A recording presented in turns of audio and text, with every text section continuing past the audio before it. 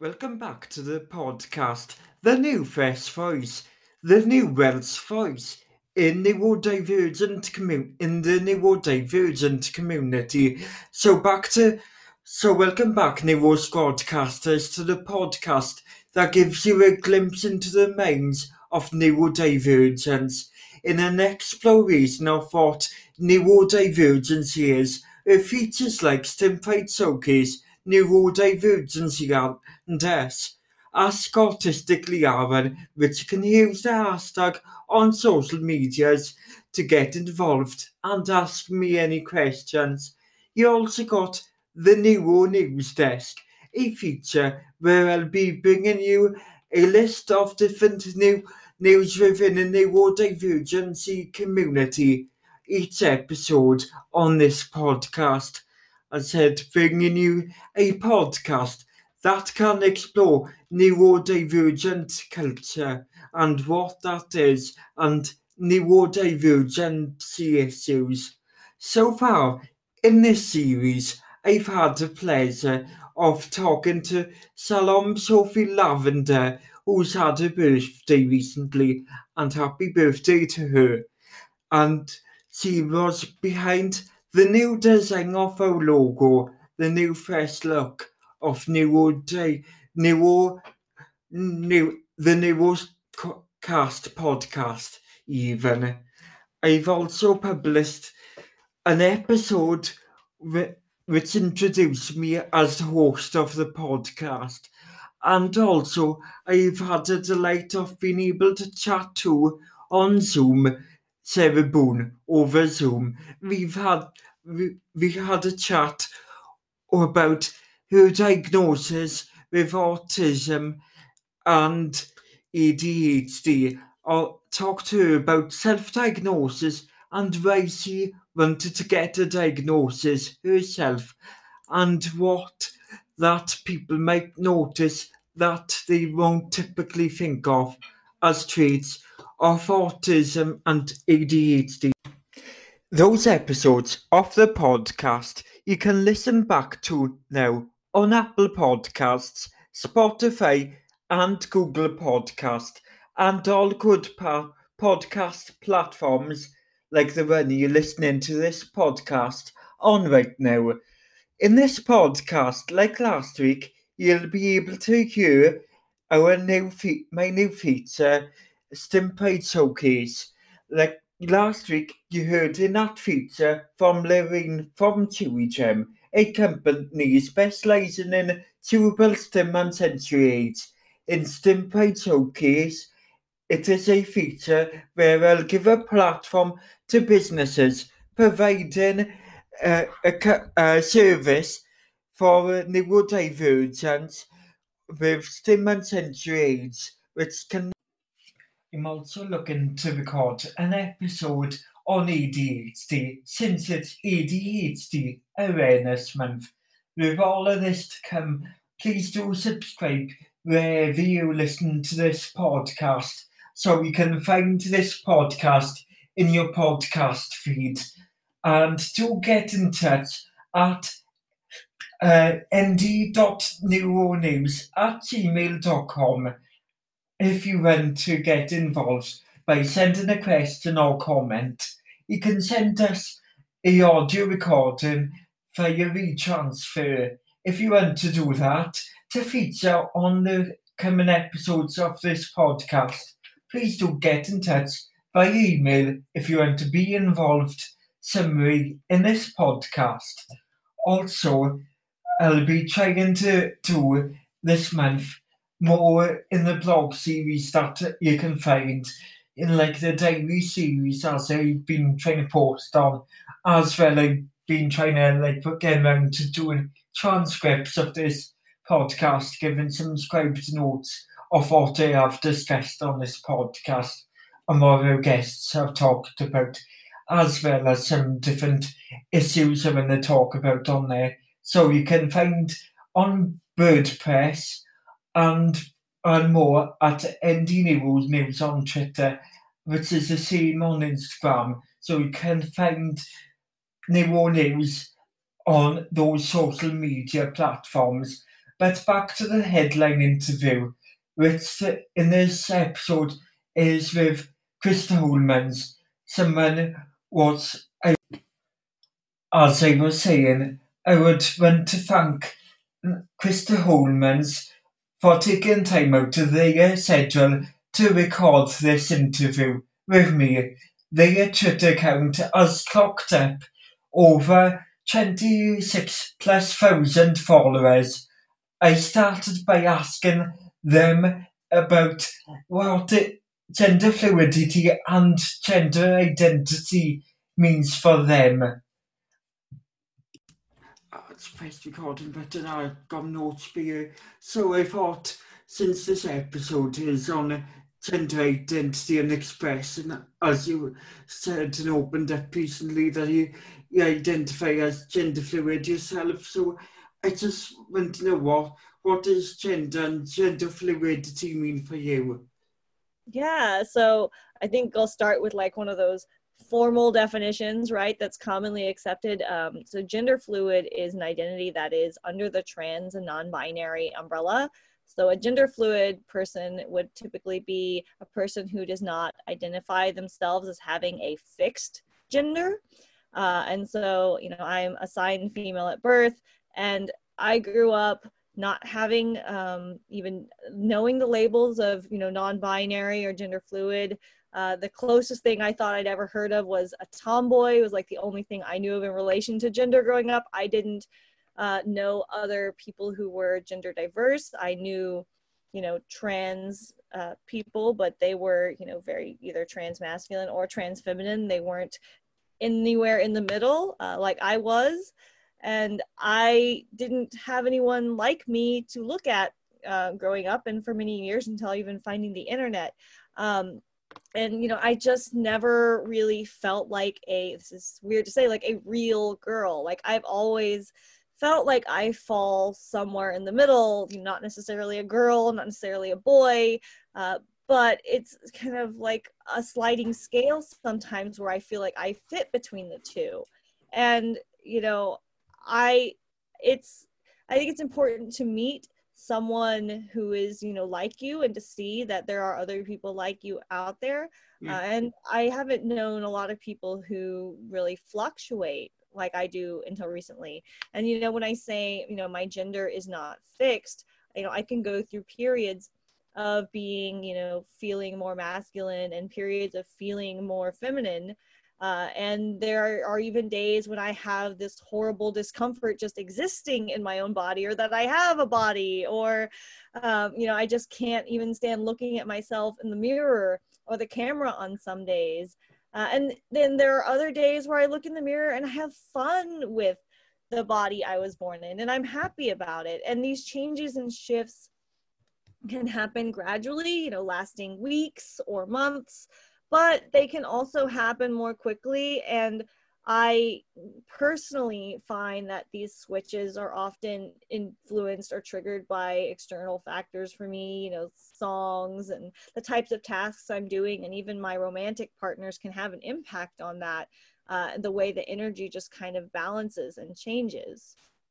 Yeah, that seems totally fair, you know what I mean? Because, yeah, I guess it's like probably like from a young age, you know, like not so whether you fit into the traditional gender boxes, and, you know, like probably, I guess, you never really felt entirely feminine, but not entirely masculine. And it's just like, guess probably for you, it's like riding along those waves. So, like, at times, you're like an internal switch that's changing a bit.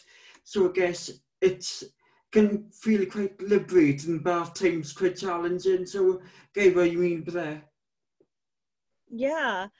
And, you know, it's interesting too, because you know, I want to make sure I mention that, you know, the way it's very much driven by an internal feeling.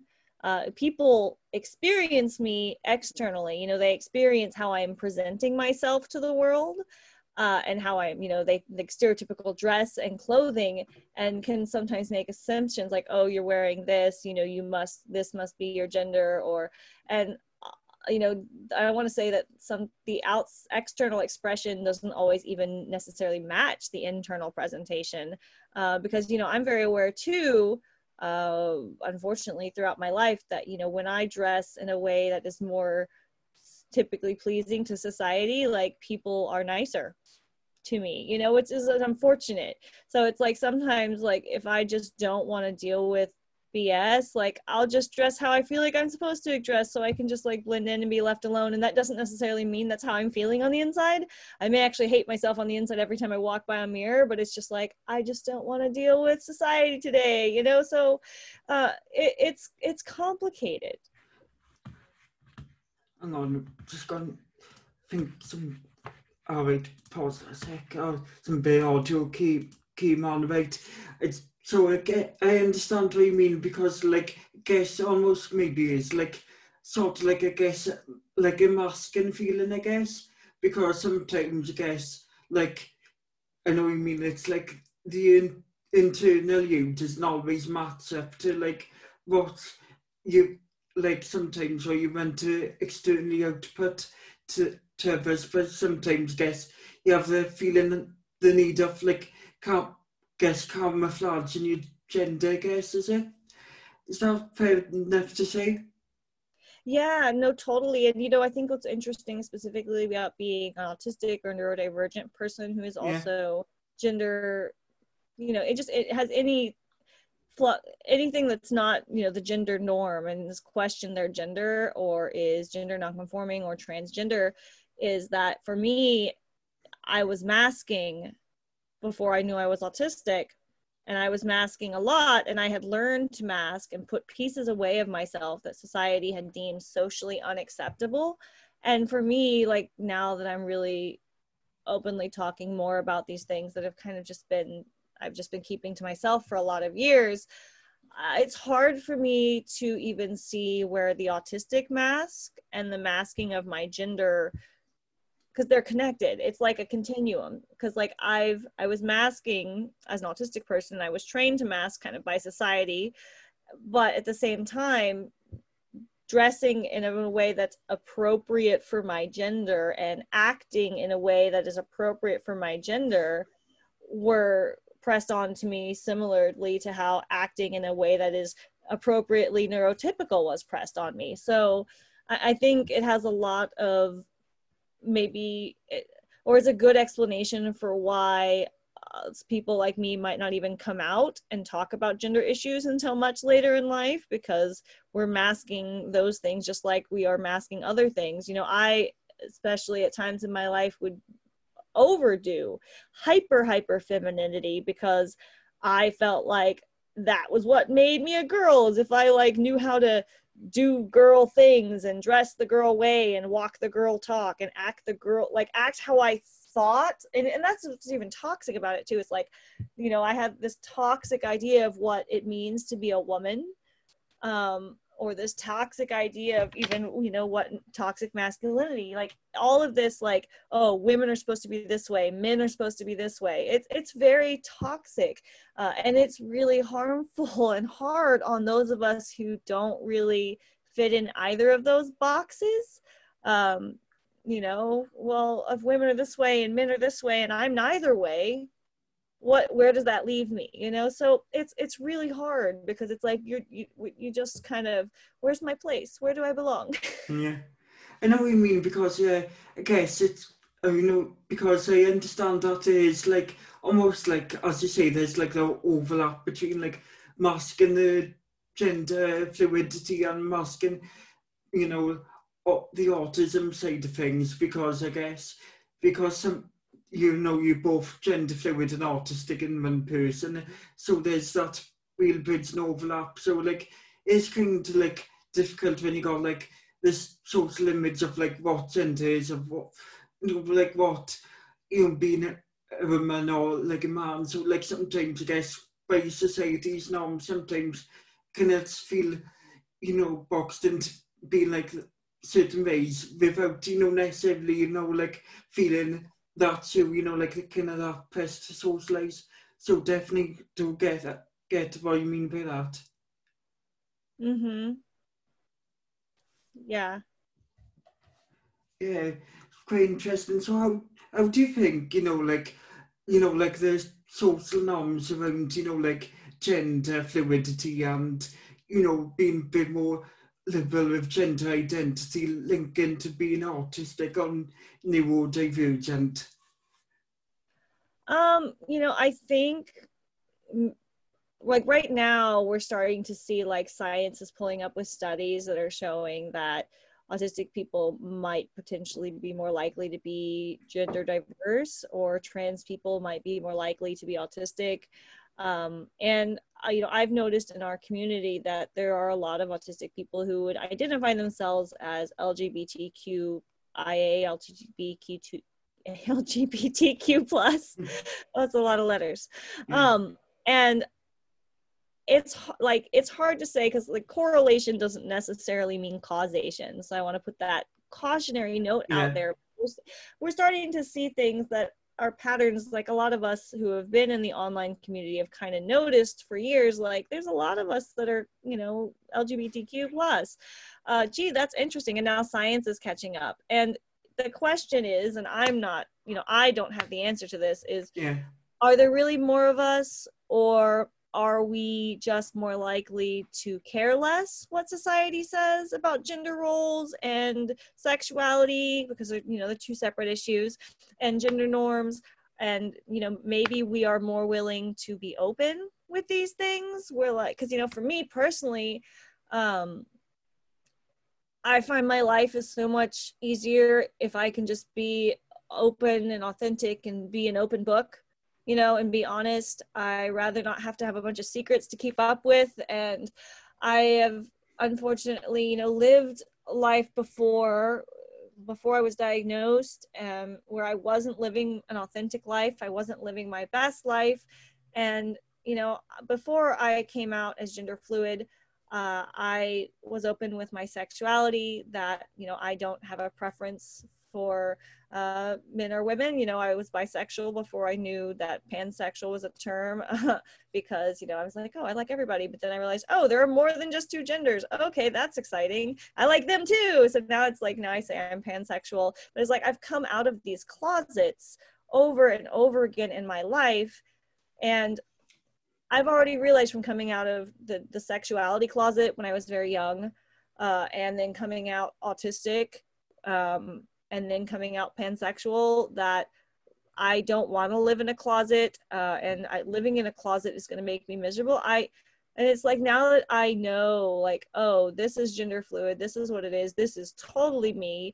Like, I don't want to go back to denying that, because I feel like I'm living inauthentically if I don't admit that, now that I know it's a thing. Because for a lot of years, I just didn't know it was a thing. But now that I know, I'm like, I can't pretend I don't know, and I would yeah, be inauthentic if I kind of buried my head in the sand, so to say, and didn't speak up.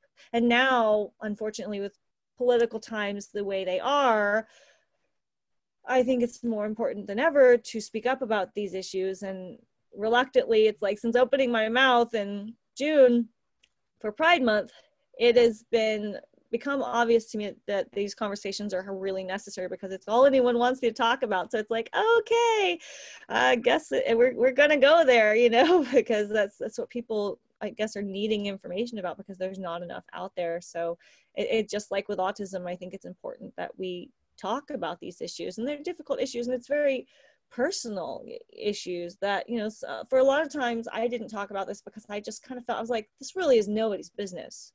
It is nobody's business, but I'm willing to share this business, because so many people saying, oh, it's nobody's business. Maybe if less people did that when I was growing up, I would have heard about this sooner and gone, oh my God, that's me, that's the answer, instead of kind of wondering and having these questions for so long.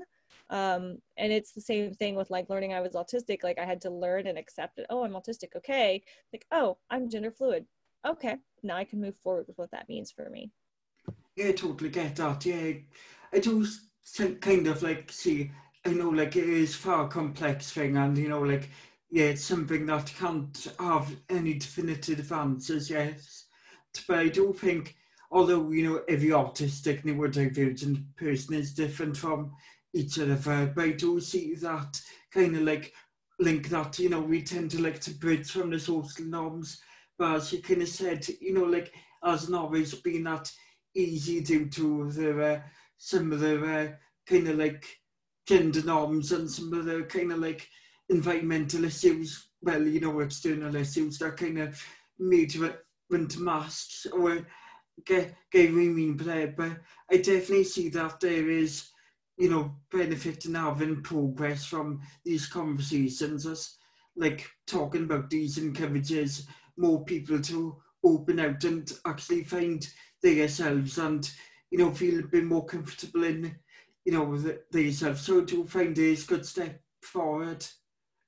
Yeah, and that's kind of the point. It's like, you know, you're not alone.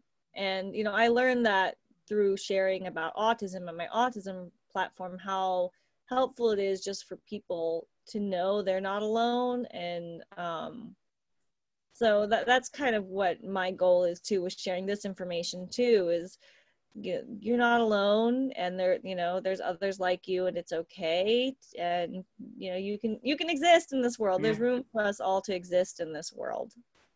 In a way, I know from what I've seen of you on Twitter and social media, Instagram and whatever, I know you do an excellent job, you know, from what I've seen of you, you know, how influential you are in the community, of how you make people feel like they're not alone, and it's kind of like togetherness and, you know, like link and collaborate within the community. So I see like the work you're doing there, and, you know, what you managed to do so far with that.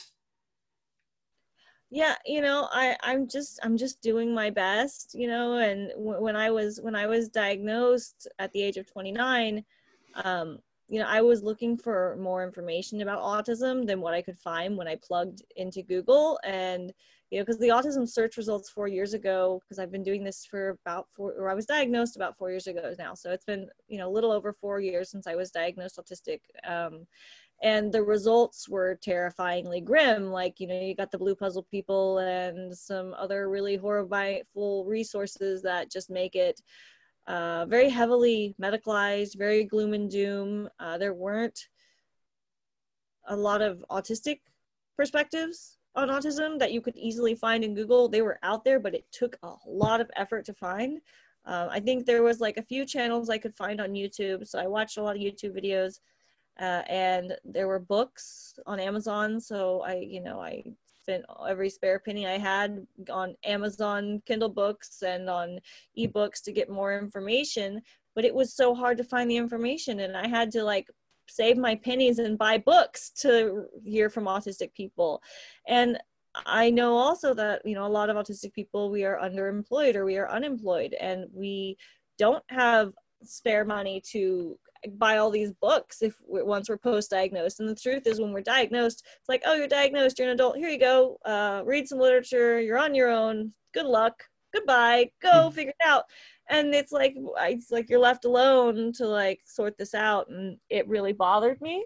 And I didn't, you know, it's the same thing that kind of drives all of this. It's like I didn't want people to deal with that and go through it alone and not be able to find information that was a little more upbeat, because that gloom and doom death sentence that it makes it sound like when you find those medicalized websites, you know, we're at this junction when we're diagnosed, whether it's you are diagnosed or discovered, because diagnosis really is a privilege right now. It shouldn't be, but it is.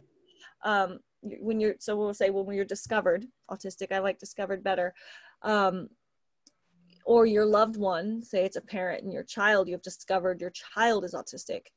You're at this crossroads, and you can go one towards this really gloom and doom narrative, which is easier to find in Google, or you can go towards the acceptance route, where you're like, okay, I'm autistic, or my loved one is autistic. There's a different thinking system. They have a different way of doing things, but that's okay. We're going to support them and help them live their best life. And it's okay that they're autistic, or everything is horrible because I'm autistic, or everything is horrible because my kid's autistic. My kid will never because I'm autistic. I will never because I'm autistic. And you get put in this box, this medicalized box. And the box isn't fair, because the box doesn't respect the fact that every autistic person is different. and we all change, and we all have different fluctuating functioning throughout our lifetimes where we can take on more or less.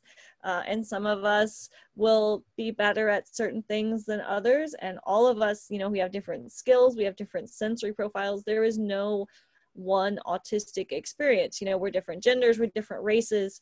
But the media, and we're adults too, because the media would have you believe it's just a bunch of little white boys. And maybe, you know, now that we've got like some terrible representation on TV, in my opinion, white guys, older, you know, and they are like The Good Doctor. I can't watch The Good Doctor. I won't, don't even get me started. But, you know, the character just doesn't feel very human to me, or very realistic. Yeah, I definitely see what you mean by that, and I definitely agree with that, you know, idea of like there being like sort of like a medical box of it, because I do find, you know, like since, you know, the conversation being more led by autistic people, as you said is still quite new, and, you know, like still very much on social media. So like I see how, you know, like people can be plunging to find, you know, stuff on, you know, like a Google search or like whatever, to find resources that might not paint the best picture or the accurate picture. And yeah, I still see how much, you know, the medical view of it these days is still problematic, as, you know, there's still little understanding of like giving like an hour view of what autism is. And, you know, like as you said, that kind of like almost been like a male view of it, which you kind of stated with a Good Doctor. So yeah, get what you mean by that, and I respect your courage in thinking of like I want to do something different to what is already out there, and actually like lead to the narrative on, you know, getting autistic people, you know, talking on this, you know, like 70 experiences. Yeah. And there's a lot more of that going on now. And that's why, since the beginning, every time someone else is out there and I meet them, and I'm like, you should start a blog, start a podcast, do it. You know, because I think we need more diversity in autistic voices to show that how different our experiences are. I don't want it to just be all me out there. Like, it's great that my page has grown over the past 4 years and my reach has gotten bigger, but it would be really good to see more and more autistic people sharing, to really humanize that experience and show how varied and diverse we really are. I think that would be the dream, right? Because people don't see it as a very human experience. You know, we're just medicalized all the time. Yeah, I know what you mean, yeah, it's like, so, you know, like kind of broad, you know, what autism is, and, you know, like the complexity of it. So I know what you mean, with getting more voices talking and more autistic people talking, different representations of different experiences. Yeah, I agree with you, but there, of how it kind of gives a big picture of showing what autism is really, yeah. And I would definitely say, yeah, like seeing like stuff that you have done yourself and others doing online, and that, you know, kind of inspired me to like start this blog, start a podcast, and come here, because like I feel recently still in that kind of like, even though I've been diagnosed for a while, or as you said, discovered, but it's like I still finding it like only recently, in recent years, you know, like kind of like bridging out into like, since becoming more of an adult, you know, of finding out for myself what that means. So yeah, I find like social media and like creating a platform like this has definitely been helpful for that. Yeah, and it's really, you know, I think for me, before I started really blogging, even, I kind of got on Twitter and just started tiptoeing into, you know, the online autistic community, and just learning so much. And it was like, wow, you know, there are so many things that a lot of us have in common, but then the differences are also, you know, just as valid.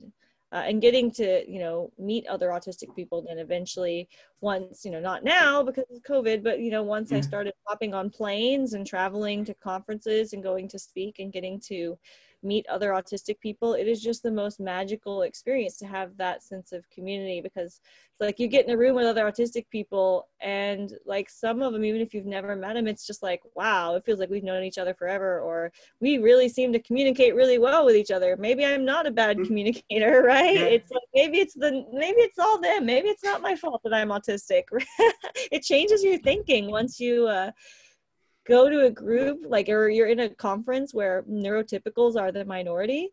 That's funny. You know, it's interesting because the dynamics totally change. Yeah, it's like what I've been finding on social media and like viewing on online and doing starting these podcast chats and interviews. I've found it quite interesting to sort like how much actually like, oh yeah, that's totally me, and seeing like similarities and differences that like I would maybe not never thought of as being like part of my autism and stuff like that. So yeah, it kind of gives you like a feeling of, yeah, this is totally me, and what you mean by that. Yeah, it's really good. And it's like, I wish everybody could have that community, that experience. Yeah. And I think that's something that's another privilege I've had because of just what happened with my social media in the last 4 years. And so it's like I'm trying to take the best pieces of that and what I'm learning from that experience, and at least try and share that with the world, or try and help other people find community through my page as well. Because there aren't a lot of places we can find community. And now that COVID's happening, like nobody's finding community in person. Yeah. Even the neurotypicals are searching for community online. Yeah, it's like I definitely know. I mean, I find like social media and online is definitely a great platform to build that community and finding that space within it. And I definitely did agree and thought to myself, yeah, it's a privilege, because you're not like, if you're like have a diagnosis, medical one yourself, as you said earlier, that's a privilege. But it's like, even if you do have, it's like still a struggle then to like find that community and find a space for you in that, and seeing if you like self-diagnosed, or and like, or like trying to find it out, like if you are autistic in that sense. So yeah, I definitely do know what you mean, because it's so still quite new in a way, the person in this autistic community going out. That is still a great privilege to actually find your space and connecting in it, I guess. Yeah, no, I would agree.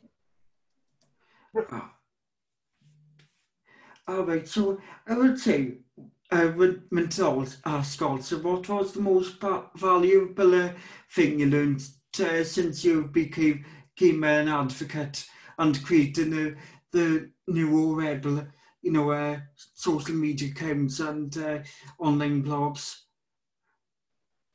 I think the biggest benefit for me personally has been the rehealing of my own self-esteem, because when I started my blog, hey puppy dog, not right now. When I started my blog, I was really struggling with my anxiety and my mental health, and I wasn't living my best, most authentic life at all. I had been living the life that thought I was supposed to live versus the life that I actually wanted. And what's really, I don't know, shocking to me for some reason is my readers and my viewers seem to really love me for who I am, and they love my honesty, and they allow me to be authentic. And I don't have to be someone else, and I just come as I am. I share what's on my mind. And I've not always had that kind of support in my life. And, over the last 4 years, I've been relearning who I am all over again, returning to who I was supposed to be. And, my anxiety and mental health, I think, are better than they've ever been in my entire life. And I really think authenticity and rediscovering myself, which I wouldn't have done without the blog and, the viewers, I'm so grateful for that, has been a huge, huge part in that. Yeah, totally know what you mean, because yeah, definitely like I would say like a year ago, definitely I found a bit of like struggle with like the anxiety type of things, like struggling to like mask or know like, or really like know how to like, like change or move on to the next step after like finishing sixth form to like was supposed to be heading to university and finding quite, when I fit into that space. So it definitely, I found value in like, trying to like be a bit more open with what this means for me, because I know like, especially like after like this coronavirus period, there's definitely give that period to actually kind of like take a break and think, like how, like meant to be open and find, like artistic self a bit more and start to unmask it a bit, yeah. Yeah, no, for sure. And I think a lot of people online said, they have similar experiences too, but it can be hard because, when you've been masking for so long, you can lose sight of where the mask ends and where you begin, like how much of it is you and how much of it is what, society, what you thought society needed you to be.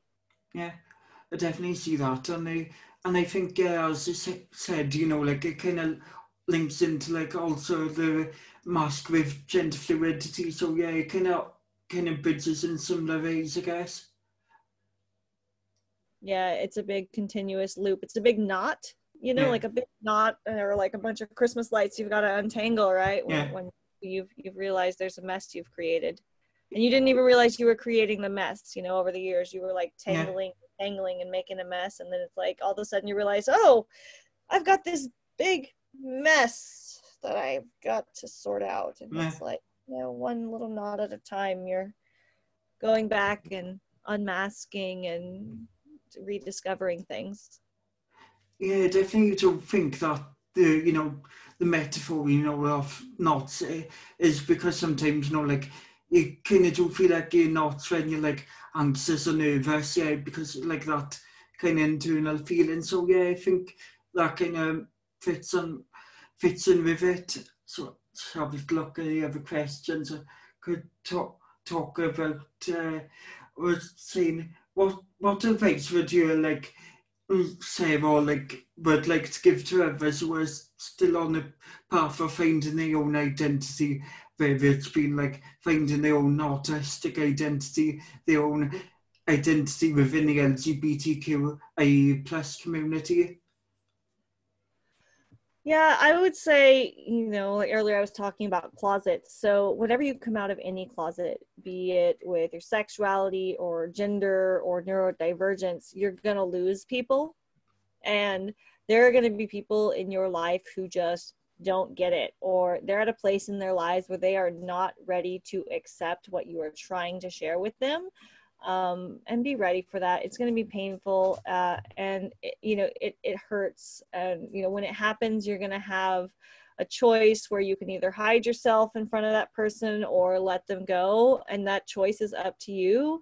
And both of those options, when you encounter people like that, are they're both painful for different reasons, but that's a reality you're going to face, that some people just aren't going to understand what you're trying to share with them, and they may come back later in the future, it may be weeks or days or years later, or they may be gone from your life forever, or they just may never be able to understand, and that kind of sucks. But there are also lots of people out there who will be your people, who will love you for you, who will accept you for who you are, and will be, will be receptive. I've got a very angry puppy dog right now. He wants Yeah, me to let him out. I think that's quite honest advice, yeah, and quite good advice, yeah, because yeah, sometimes it was like that feeling like, some will understand, some won't, and yeah, I guess like maybe like find the path in the future, like, like kind of like give it time and, like kind of like be patient with yourself, I guess, on that point.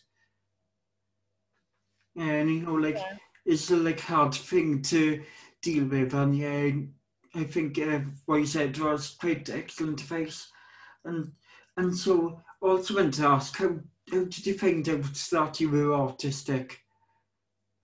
Yeah, so I was actually before my diagnosis, I was suffering from autistic burnout, and I didn't have any accommodations in place at my workplace, and I was actually starting to get really sick. I was having severe sensory and other neurological symptoms, And really, I was wasting away physically. I was making myself sick. I was pushing myself too hard to conform to neurotypical standards. And I accidentally came across a book that was written by an autistic person.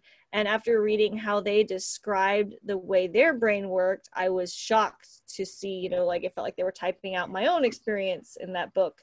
And I had to learn more. So I dug a little bit more and learned a little bit more from a few autistic people that I could find. And then I went to my GP because we've been going back and forth on this like mystery sickness that they couldn't get to the bottom of. And, you know, they referred me to someone for mental health and anxiety because she was like, I just think you have anxiety. And I was like, well, can I see someone that also knows autism if we're going to go to, you know, someone who deals with mental health? And you know, they were like, oh, I really don't think you're autistic, but yeah, here's a card for the local autism society.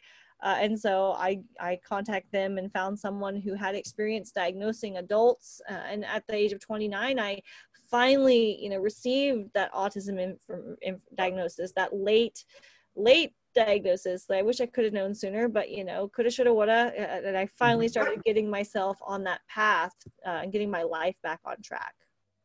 Yeah, definitely. No, I mean, yeah, it's like, guess, you know, I do definitely see that is quite like a delay for most people receiving a diagnosis, and there's like either late 20s or like even later than that. So yeah, there is definitely that struggle of getting a diagnosis. So do you remember the book you were talking about? Oh, I don't remember the exact title. So at the time, I was studying animal and dog psychology. So it was a Temple Grandin book, but I don't know which one it was because I was reading basically anything I could read about animal behavior and animal psychology. I was working a full-time job and I also had my own, like I was doing dog training as a business on the side. But there were difficulties related to being autistic with both of those things where I was kind of working against myself instead of working with myself. That made kind of both of those things difficult for me. Mm-hmm. Yeah, understand that. And so I would also ask, you know, interesting question. What was like the greatest challenge in terms of like whether it's, you know, being autistic that you had to overcome, you know, and any tips like, you know, like for people who any of autistic people find any challenges with that? I think it's a hard one. I think there's probably a better answer than what's coming to mind today, but I think one of the hardest things I learned personally was like learning to drive. Like that was very hard for me because of my sensory processing difficulties and because kind of a little bit of my anxious nature. Driving is really difficult and it's always been difficult, and I still drive, and now that I can drive, I kind of avoid it when I can unless I'm going to go for a drive in the country roads out in the middle of nowhere, because that's relaxing. I love to put my music on and roll the windows down and cruise down the country roads where there's nobody around. That's great. But I still wouldn't call myself a good driver. I would say I'm an acceptable driver. I get by, you know. I'm not a great driver, but you know, with enough planning and GPS and taking my time, I do okay in the small towns and the familiar locations. But big city driving and traffic, that's still hard for me, but I can do it. And I like to drive alone without other people in the car. That helps too, not having distractions. Yeah. Controlling the environment, you know, making sure I like leave early to get places. Driving was hard for me, but it's like we live in a rural area and a lot of the jobs are in the city. Public transit is not acceptable here, so it's like you have to learn to drive, really, you know, depending on where you live, because otherwise you can't get to work. Yeah, I suppose, know how much, you know, learning to drive is quite difficult for many neurodivergents, and something I haven't tried yet myself, and I know being dyspraxic myself and autistic, so will definitely present quite a few challenges, but if I did ever try. Yeah, and it's like we're all gonna have, you know, like we're saying, that diverse experience. It's like there's different challenges for each of us. You know, we've all got different things that are gonna be hard. There are other autistic people I know who they say, oh, I'm an excellent driver, I'm a great driver, driving is so easy for me, and I'm like, yeah, that's not my wheelhouse. But it's more power to them, you know, for having that skill. Yeah. You know, it's very different for all of us. Yeah, no, I mean, it's kind of like that whole point of how you know, it's kind of like that complex, and how, you know, it's like it doesn't present in one singular way, and it's, you know, like being autistic, you know, like affects everyone so differently. So yeah, I think it kind of emphasis that points. Mm-hmm. So, and what's in like what things would you say you learnt about yourself since diagnosis? You know, well, do you know the old story of the ugly duckling? Oh yeah, Nursery rhyme, you know, that little duckling not knowing he was a perfectly normal swan, the poor duckling. You know, I feel like my diagnosis, my late discovery, that's kind of what this whole thing has been like with me. You know, I learned I'm not broken, I'm not a freak, I'm not a failed version of a non-autistic person. I just do things differently. And what I have learned over the past 4 years since discovering I was autistic is that when I work with myself and I work in the way that my mind wants to work, instead of, you know, working against myself and working the way everyone else thinks they need to work, I can actually do some kind of amazing things. And it's funny because, you know, after I was diagnosed, I was talking to one of my friends who was a close friend of mine all the way from like preschool, like when we started school together, like a private Montessori school when we were like 2. So we were little together all the way up through like up to kindergarten, and then we went to public school. And so she was with me when I was very little, and even in public school, when we went to public school, I think up until like 2nd or 3rd grade, like we were in the same school. And you know, she's one of the people that when I told about my diagnosis, like some people, like I said, are not going to accept it, they won't understand because they see you the same, and then you tell them you're autistic and they're like, but you're the same person, I don't get it, how are you autistic now? Like they can't fathom it yeah, until they readjust what autism is. But this friend, I told her and she goes, oh my God, everything makes sense. Like to her, who had seen me my whole life since I was little, it was like, oh, of course. And the other thing that she said was, you know, I remember when you were younger and you used to be where you couldn't do anything. You couldn't do anything. And now you're so good at like everything you put your mind to. And the difference in that really is the mind shift, because when I was little and when I was younger, I didn't believe in myself. I didn't believe I could do anything. And as I've grown older, and now again, since being diagnosed, I've learned to believe in myself again. Or actually, you know, I've learned to believe in myself, because when I was little, I really didn't ever believe in myself. So I've learned to believe in myself, and that has helped me move forward. And I've also learned that, you know, even if it's going to take me longer to learn something or master something, eventually I will master it. And I might be better at that skill than everyone else around me when I finally do master it. You just got to give me time to do that, get there. And you know, I'm not ever going to compare myself to other people anymore. I'm just trying to do my best and be my best version of myself.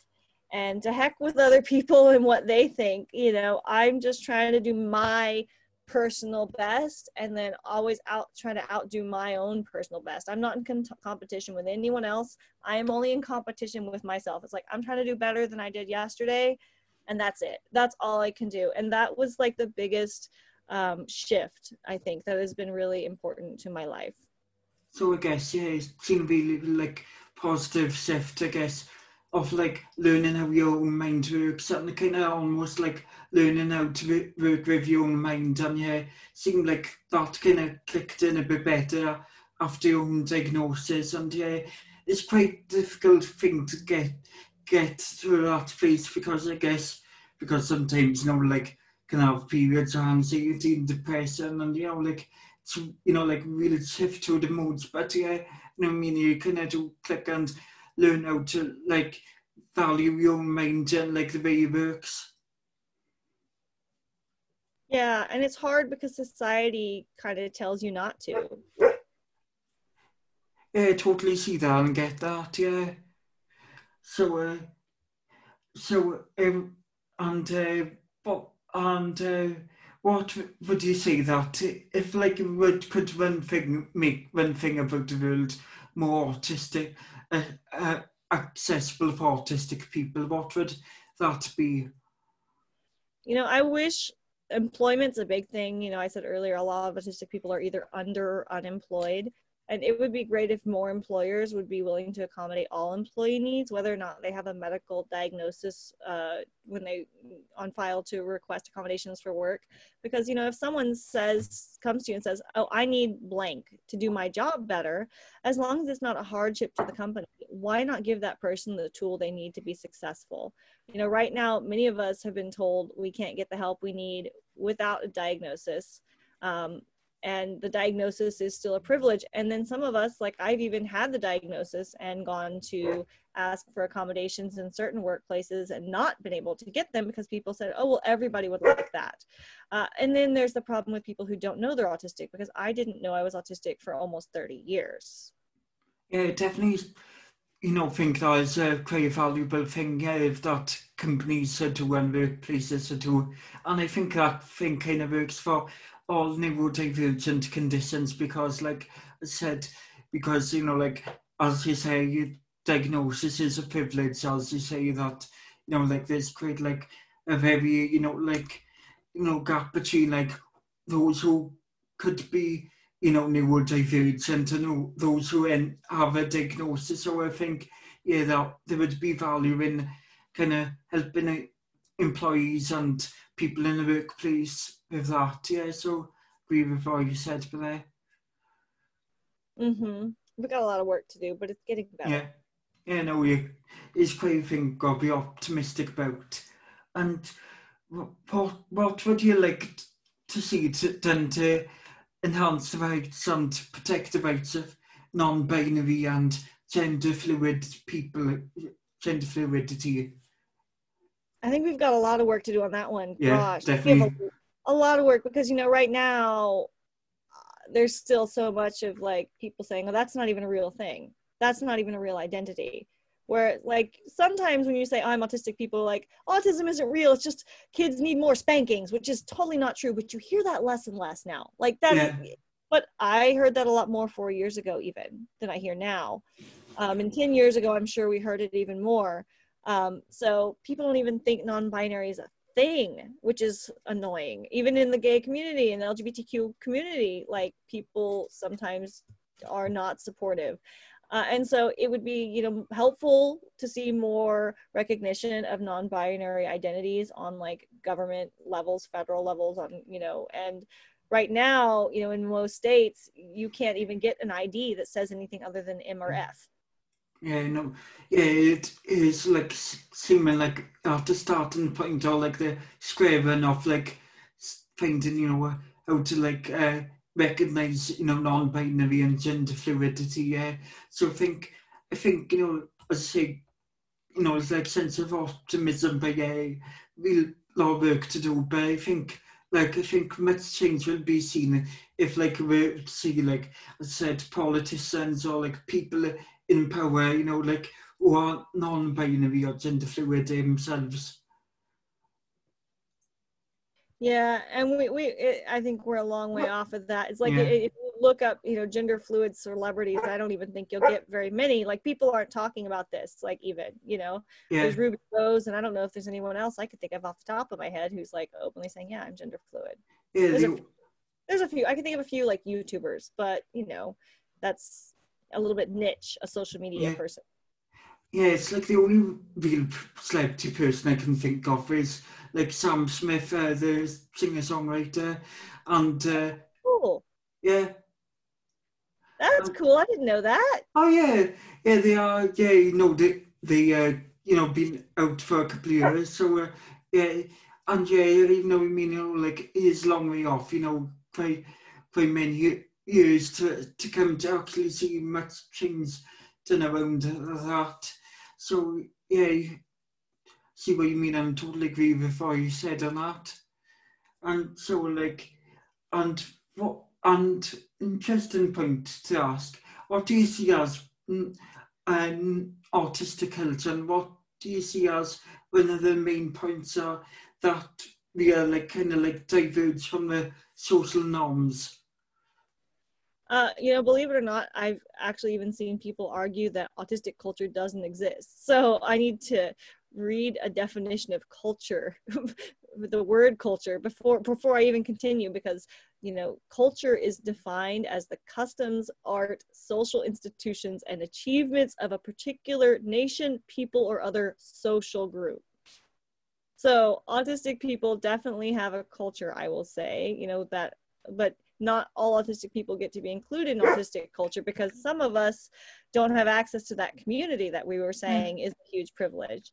But I think a lot of autistic culture, as we know it, as you and I know it from the internet, has kind of grown around social media and TikTok and Twitter and this platform is how autistic people are connecting online, because we've been isolated since before COVID.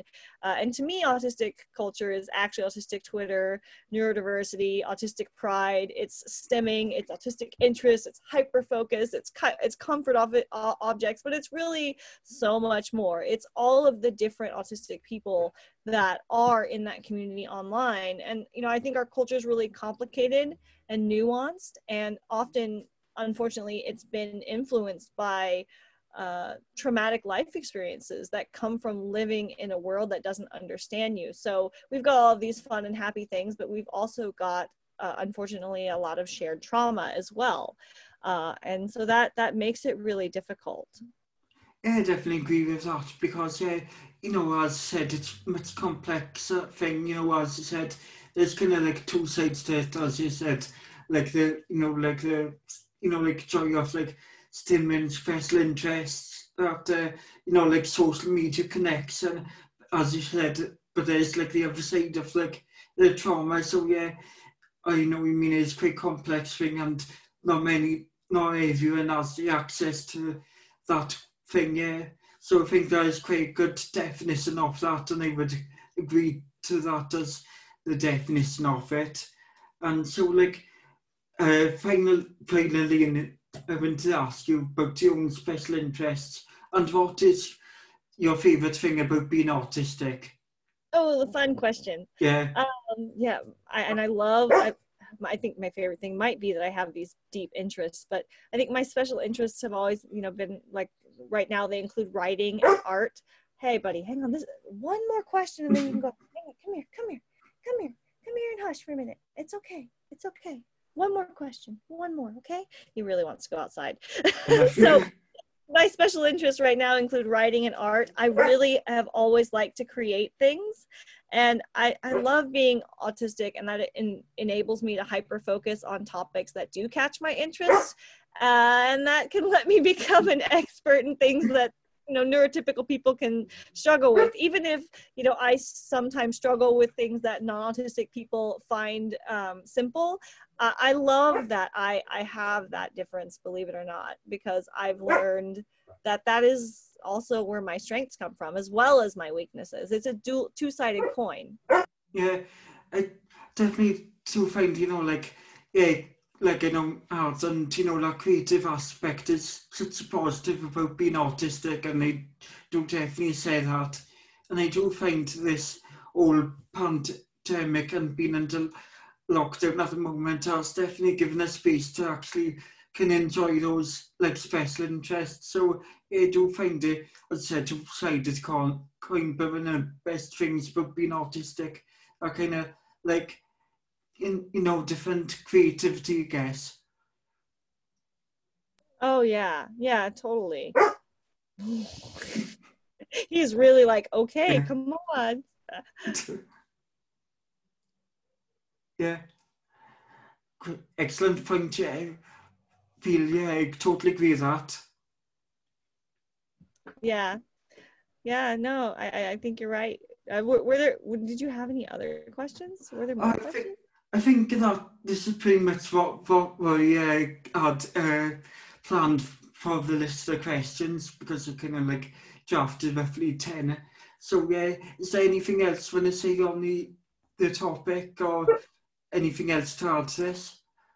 No, I think you've really let me info dump here. Thank you for that. It's always so much fun. Hey, buddy. Hey.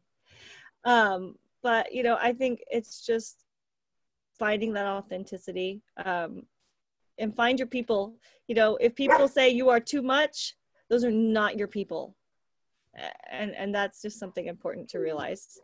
Yeah, I mean, you've been great honest, because quite happy for you for them, because I find it'd be great for this podcast to have a space where people can say openly about their own feelings, experiences, or whatever, from their own angle and aspect, own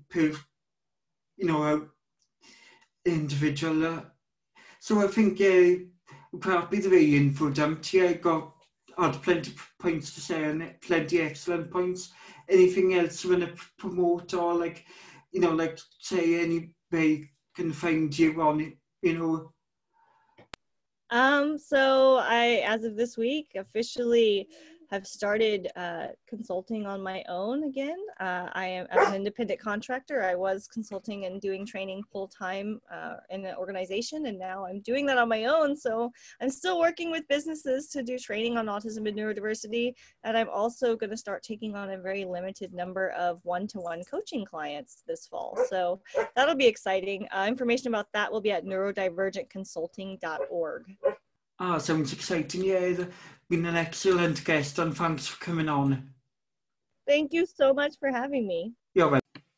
As I wanted to say, I wanted to thank Krista Holmans for coming on this podcast. You can find their social media on most platforms like Facebook, Twitter, and Instagram. You can find them at NeuroRebel. You can find their blogs via those social media platforms, as well as their consultancy, as they described in the podcast interview.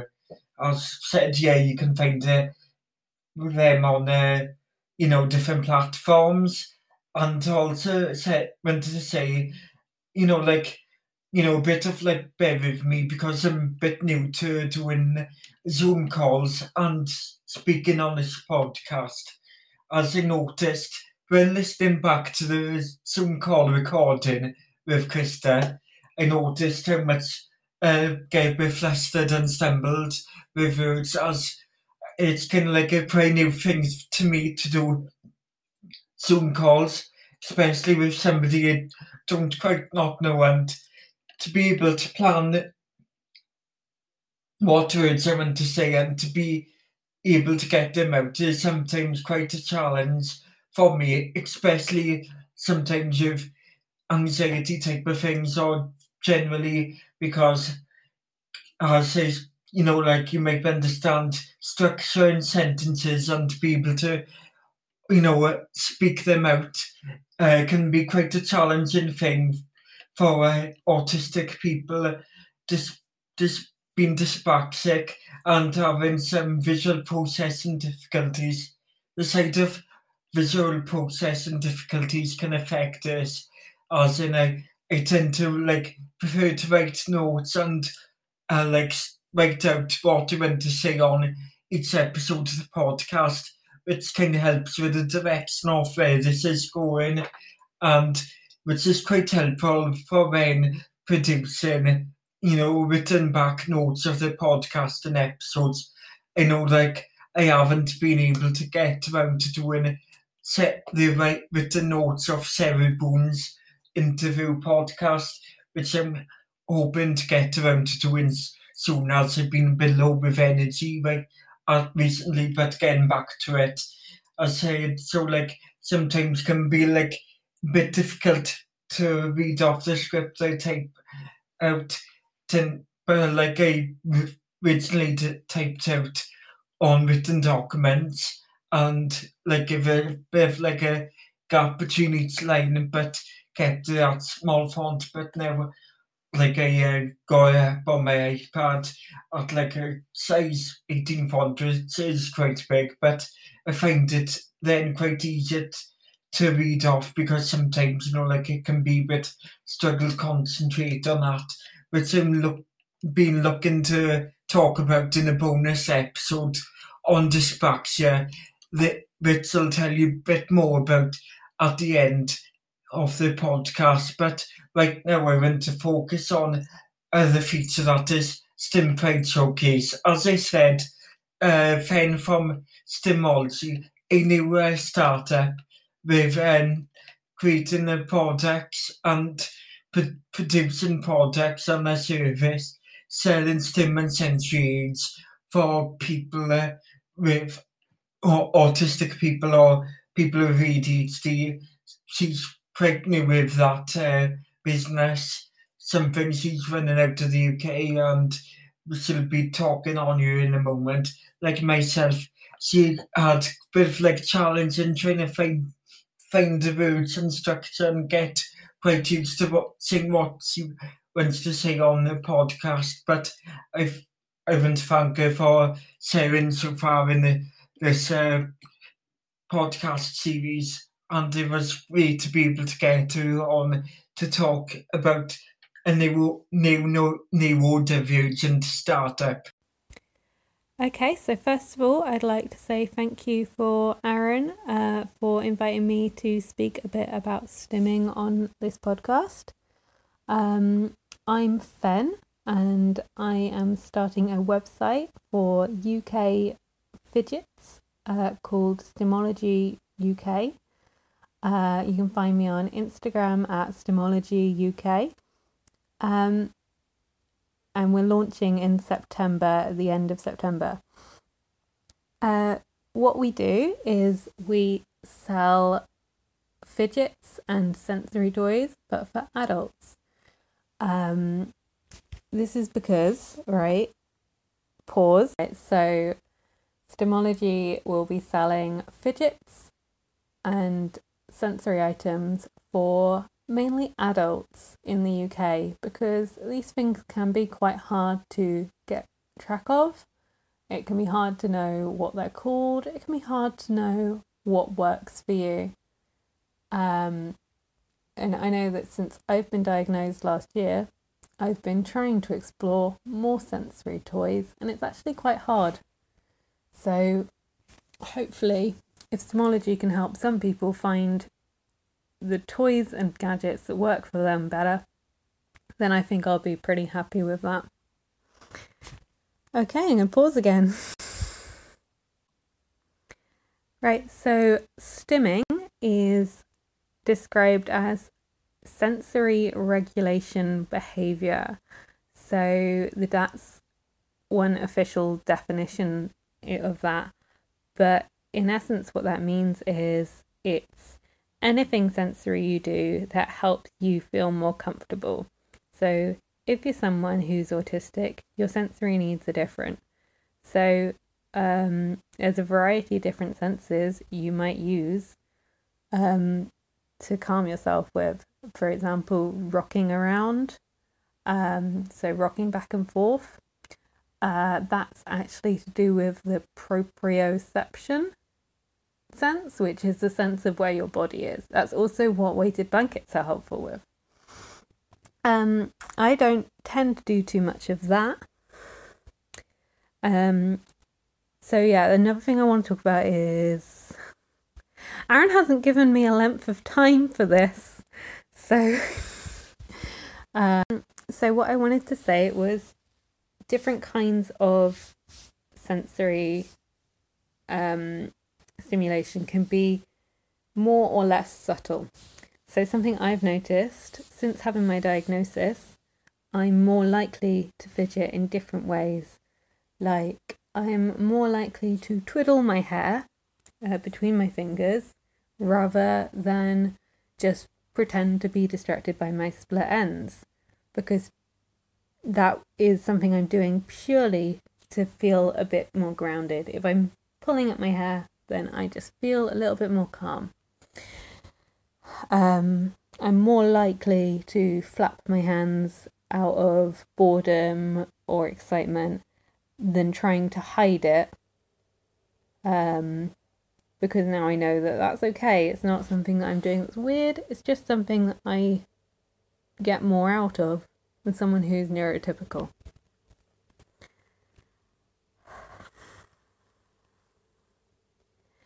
But stimming's definitely something that's definitely something that you do subconsciously, or at least semi-consciously. I'm pretty much always, playing with my hair or playing with my nail polish or running my hand along my arm or twisting my legs together so that they're nice and you can feel the pressure. Or sitting in a strange way so that you can feel the way that you're balancing against your chair. All of that is stimming. Some of it's more noticeable than others, and even if you're doing it, you might not notice it yourself. But it's important, I think, to notice when you're stimming, because it can show that if you're feeling anxious, then you probably are going to be stimming more. Whereas you can stim out of joy, or you can stim out of anxiety. So it's good to pay attention to what's making you fidgety, and whether you need to maybe take some time out, properly relax, or whether you're just doing it because you're comfortable and feeling happy. I personally think it's something that's a really big part of unmasking, is learning to be okay with what you naturally want to do and what naturally makes you feel comfortable with your senses. Even say that stimming can be something like dancing. If you're bouncing around, it's kind of, it's emotional, it's sensory, it makes you feel good to express how you feel. That's a good sort of example, or I guess it's an example. I don't know. Maybe that's nothing. Maybe dancing isn't a lot like stimming, but to me it's almost like a more extreme version. It's an emotional feeling that makes you react in a sensory and physical way, and you'd feel weird if someone stopped you from doing it because it's what feels natural to you. Please check out Stimmology. We are live on the 21st of September, and if you sign up now at www.stimmology.co.uk, you can get a 10% off bonus subscriber discount. I'm also hoping to announce a competition, so keep your eyes peeled on the Instagram page. Thank you very much, Aaron, and I hope this is okay, and you can let me know if you need to re-edit this. Thanks. I've been Fen. Thank you very much for listening to my section. Thanks. Thanks for Fen for coming on the podcast to talk about stimming and her new stimming business where she sells stimming products in a startup business that you can find now on Instagram, Stimmology. You can also find it on Twitter, where she gives links for her website, which is launched now in the UK. At time of recording the clips, she was yet to record the business. Since it's now October and this is going out, she has now been able to launch her business. So if you can find Stimmology on Instagram and Twitter, you can find out how to buy the stimming products that she sells there. And also, she's been a keen supporter of the Stimpide Sunday hashtag, which I've launched on Twitter and Instagram, supporting stimming. You can find it on my Instagram and Twitter accounts for NT Neuro News. So I thought before I wrap this episode up of the Neurocast podcast by me, Autistically Aaron, I thought I'd give you a taste for the episode that I'm planning to record and drop sometime this week on dyspraxia. In this episode coming up on dyspraxia, you're going to hear me chat about the different traits that can affect a dyspraxic person. So I'll be talking about the different traits that I have as a dyspraxic person, but somehow the different traits somebody else with dyspraxia has, as it is quite complex condition that can affect each person, each dyspraxic person differently. So I'll be as I said, be talking about the different traits, the different skills that this condition affects, and have an effect on the practical skills. So I'll be also giving you definition of dyspraxia, how it affects coordination, motor planning, as goes and finding motor skills. I'll be listing different traits so you can find in adulthood with dyspraxia and also childhood with dyspraxia, and also be looking at talking about the different things that the dyspraxia community have been planning and doing with Dyspraxia Awareness Week this year. Also be looking at different dyspraxics out there who have already done different stuff out there, including talking about different people of interest and different public people who have spoken out as being dyspraxic themselves. So look for that soon in your podcast feed. So to wrap up, like I always do, or like I will be doing each week on a podcast from now on, like you heard last week on a podcast, this week it's time to head to the Neuro News Desk with me, Autistically Aaron Williams, presenting the news from the neurodivergent community. So this week I have to thank Billy from Dyspraxic Help for You for giving me a shout out on his podcast. This week on his podcast, he has many things planned for Dyspraxia Awareness Week. You can find the Dyspraxia Awareness Week podcast now on whatever podcasting platform that you're listening to this one, where he has chatted to multiple different people, like a comedian and different singer-songwriters who have got dyspraxia themselves. I would like to note in this Neuro News Desk edition that this month, October, marks ADHD Awareness Month, as well as Dyslexia Awareness Month and Awareness Week and Awareness Day happening this month, also as Black History Month. In this podcast this month, I'll be highlighting those different things, as well as those different neurodivergent conditions on this podcast. But back to talk about Dyspraxia Awareness Week. This week on the Neuro News Desk, I want to highlight that there's a new charity single called Dyspraxia Raise, which can stream now on Amazon Music as well as Apple Music, raising money for an organisation called Equipped for Learning, a new charity set up to provide specialist equipment to children and young adults in the West Yorkshire region to access their education that they, as a neurodivergent person, needs and requires certain reasonable adjustments in able to access their education. But back to talk about Dyspraxia Awareness Week.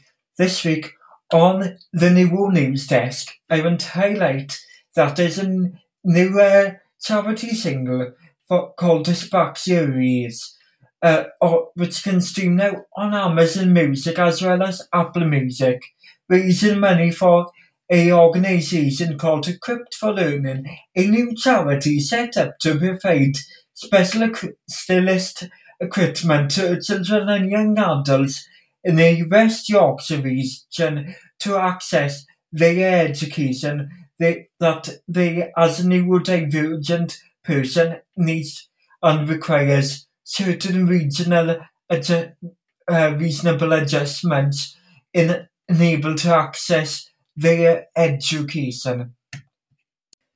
Recently, Billy from Dyspraxic Help for You has been able to arrange this international Twitter account for the brand Dyspraxic Help for You, with a Twitter account for those in Canada, Ireland, and America. Set up, but the Canadian one is set up even by Rosemary May Richards, a freelance content marketing consultant, writer and editor, who's been working on her own memoir even on living with a disability and dyspraxia. So she'll be on this podcast in the next episode and in the week chatting about dyspraxia. She's recorded something special for the podcast that you'll be able to look out for on your podcasting feeds coming shortly. And that concludes this week's Neuro News Desk. Thank you for tuning in to this week's edition of Neurocast by me, Autistically Aaron. I hope you enjoyed this week's trip into the world of neurodivergency, and hopefully Neuro Squadcasters, you'll tune in again to listen to the podcast. Listen back on your podcasting platforms, rate and review us, save so we can grow this platform. Thanks you for tuning in. Bye.